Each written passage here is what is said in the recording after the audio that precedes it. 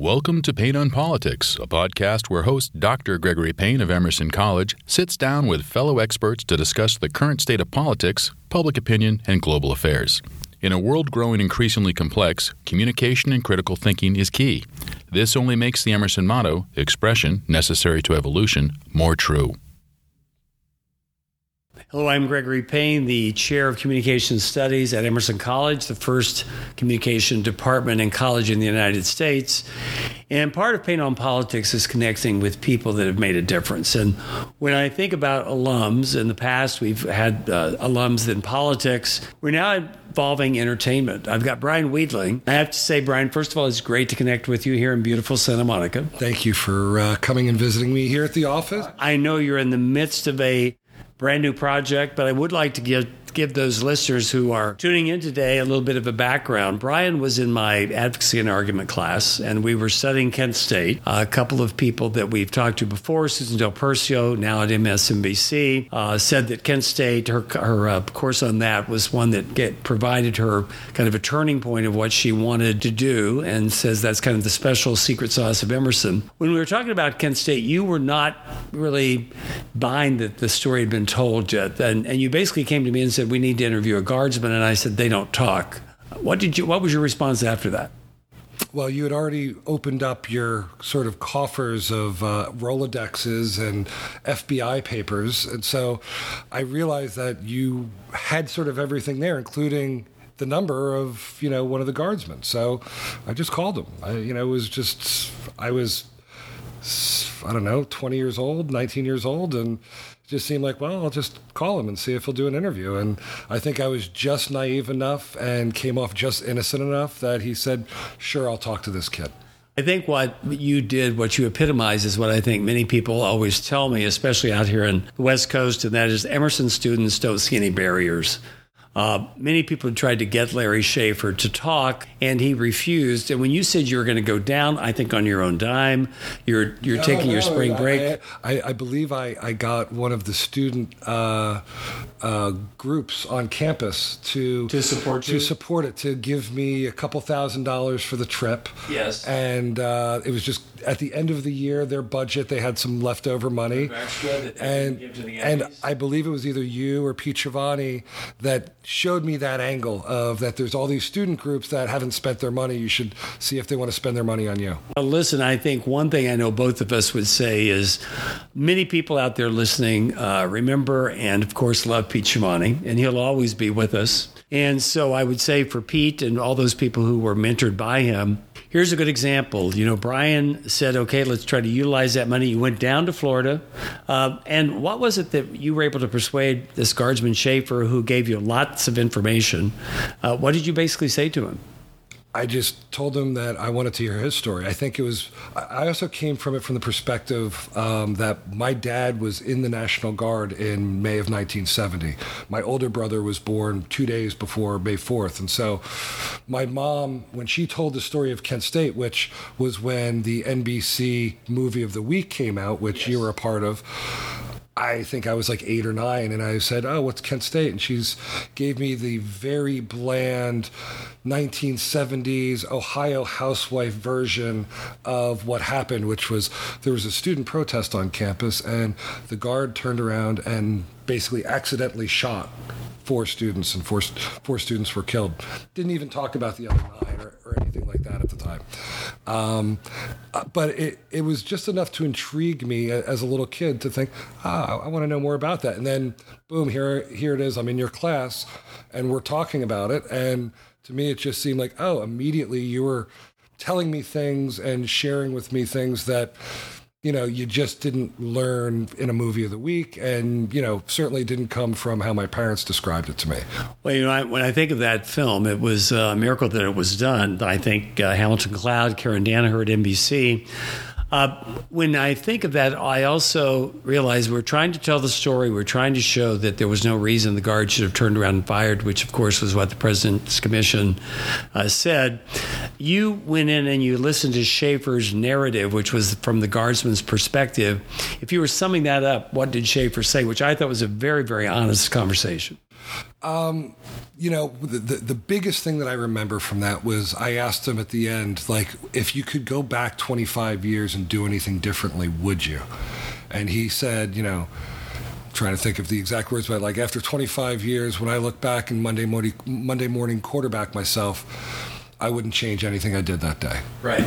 I think the one thing you brought out, though, especially given communication, is that he did say Governor Rhodes' rhetoric, basically saying that they were under martial law, gave them at least the idea, the perception that they could turn around and fire. Yeah. Brian, one thing that I've always been impressed with, and Janice, who of course was a good friend of yours and began the LA program out here in internships, you've constantly stayed with films like this, and you've got a new project that you're going to be launching in a couple of weeks. Could you tell us a little bit about this? Yeah, well, it's funny. I did kind of move away from the politics of storytelling, but I think that I gravitated towards things that had an underdog or somebody whose voice wasn't getting to be told or their story wasn't getting to be told.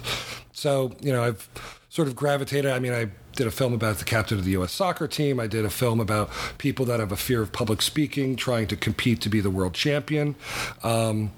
And I recently produced a film a year or so ago about a girl who was born to parents that both have mental disabilities. And she was going through her senior year of high school and deciding whether she was going to stay home and care for her parents or go away to a 4-year school. And also she was navigating the whole getting into college process pretty much on her own. Right. So that film kind of sparked something in me, which was really owning my own identity, which is, that since you've known me, I've been living with physical disabilities. I was in a car accident when I was 17. I lost my left leg below the knee and had damage to my right arm, which has been permanent. And I spent a lot of time in my career trying to hide those disabilities so that I could get work, so that people wouldn't think less of me when I was trying to compete for jobs. And I finally realized when I was making Wildflower that my identity really is wrapped in what I've been dealing with, which is my life experience with, physical disabilities. And so because of that, it sort of broadened the place of where I wanted to be taking my messages and what stories I wanted to tell. And so just before the pandemic, I was introduced to a theater company here in Los Angeles called Theater by the Blind. It's the only all-blind theater company in America. And when I was introduced to them, they were just asked to take on a project called the Braille Legacy, which is a musical, and it's the story of Louis Braille. And it's the first time that this theater's done a musical, and it's the first time that they have someone capturing their process really from start to finish. And when we started, the idea was that we started in like February of 2020. They were going to launch this in June of 2020, and 5-6 months of shooting, and then we go into an edit room, and then COVID hit, and I spent the first 2 months saying, oh, this is just going to be a little blip in this whole story. And here we are 2 weeks away from opening night. COVID is still breathing down our back. The director of the musical just tested positive yesterday, had to do the rehearsal via a Zoom so he could give notes to the cast. They've got like 5 more rehearsals before Hell Week, which is basically dress rehearsals all week long. And I'm hoping we're going to get to opening night, and crossing my fingers that it feels like a NASCAR race where there's a crash in front of you and you're just driving through the smoke, and you hope you don't hit anything before you come out the other side. And I'm keeping the fingers crossed that we get there and get through to the other side, because at this point we've now shot 105 days on this. Because of COVID, we were able to spend a lot of time with each character and really suss out who has the most amazing stories, what's going to really end up on the in the film, and what's going to be on the cutting room floor. That amount of time has also given us the ability to really get intimately involved with these characters and build a trust that I don't think I've been able to build on any other film. And I've felt like on other films I did build a fairly strong trust with people. This one's just at another level, because we've been with them for 2.5 years and taken this roller coaster ride with them, and just hoping it's almost over here and we get a standing O on opening night. Well, I'm hoping very much to be able to see that, because this, again, is another example of how you take life's struggles, the challenges, and you turn them into something understandable and empathic to an audience. Would like to share one thing. A couple of weeks ago, Shepard and myself, Spencer, and others were in Chicago for a polling convention, because, of course, Spencer is such a great pollster. And my cousin, who's a pollster, Bryce Summery, was there, and we had just seen him, and he was walking on Michigan Avenue with his wife and noticed a car speeding toward him on the sidewalk, pushed her out of the way, and ended up losing both legs. And so my question to you is someone, a star athlete, someone, as you know, better than any, have faced these incredible challenges.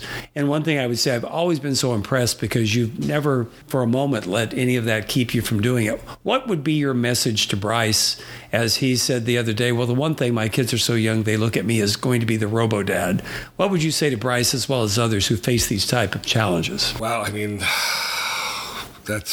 hearing that just sort of brings me back and gives me pause to my 17-year-old self and what I would have said to myself back then. And, it's a process, especially if it comes from a trauma, that you're going to physically improve and get better and get your prosthetics and start walking and get that part of your life together. But then there's going to be this whole other part that may take years for you to even pretend to address. For me, it was like 15 years before I realized that I was suffering from PTSD and needed to do something about it, and sort of went after that part of my journey in the same way that I did the physical part to get back onto the soccer field. But it was a different process, but still with that sort of same determination. I would say you don't give up. Days are going to be hard, and that's part of life now. You may not have realized it before, but you probably have a well of determination that you never thought you were going to have to dig into, but you have it and you'll see it, and when you do, it'll start to make you realize that this is going to be okay. Well, Bryce, I know you're going to be listening out there, and Brian is someone that I would love for the two of you to chat. Brian, we thank you for meeting with us, but as we close, when you think of Emerson College, it's kind of a special college. As I said, first communication college. You and I have remained very, very close. You've been close with my entire family. What is it about Emerson that you think distinguishes it? You have so many of your colleagues out here on the West Side that are doing well in terms of entertainment and communication. Well, the fact that you and I 30 years later are still in communication is part of what makes Emerson so special. I mean, it's people like you and Pete Shivani that took an interest in kids and took an interest in them long after they were in your classroom and wanted them to succeed and did everything to help them do that.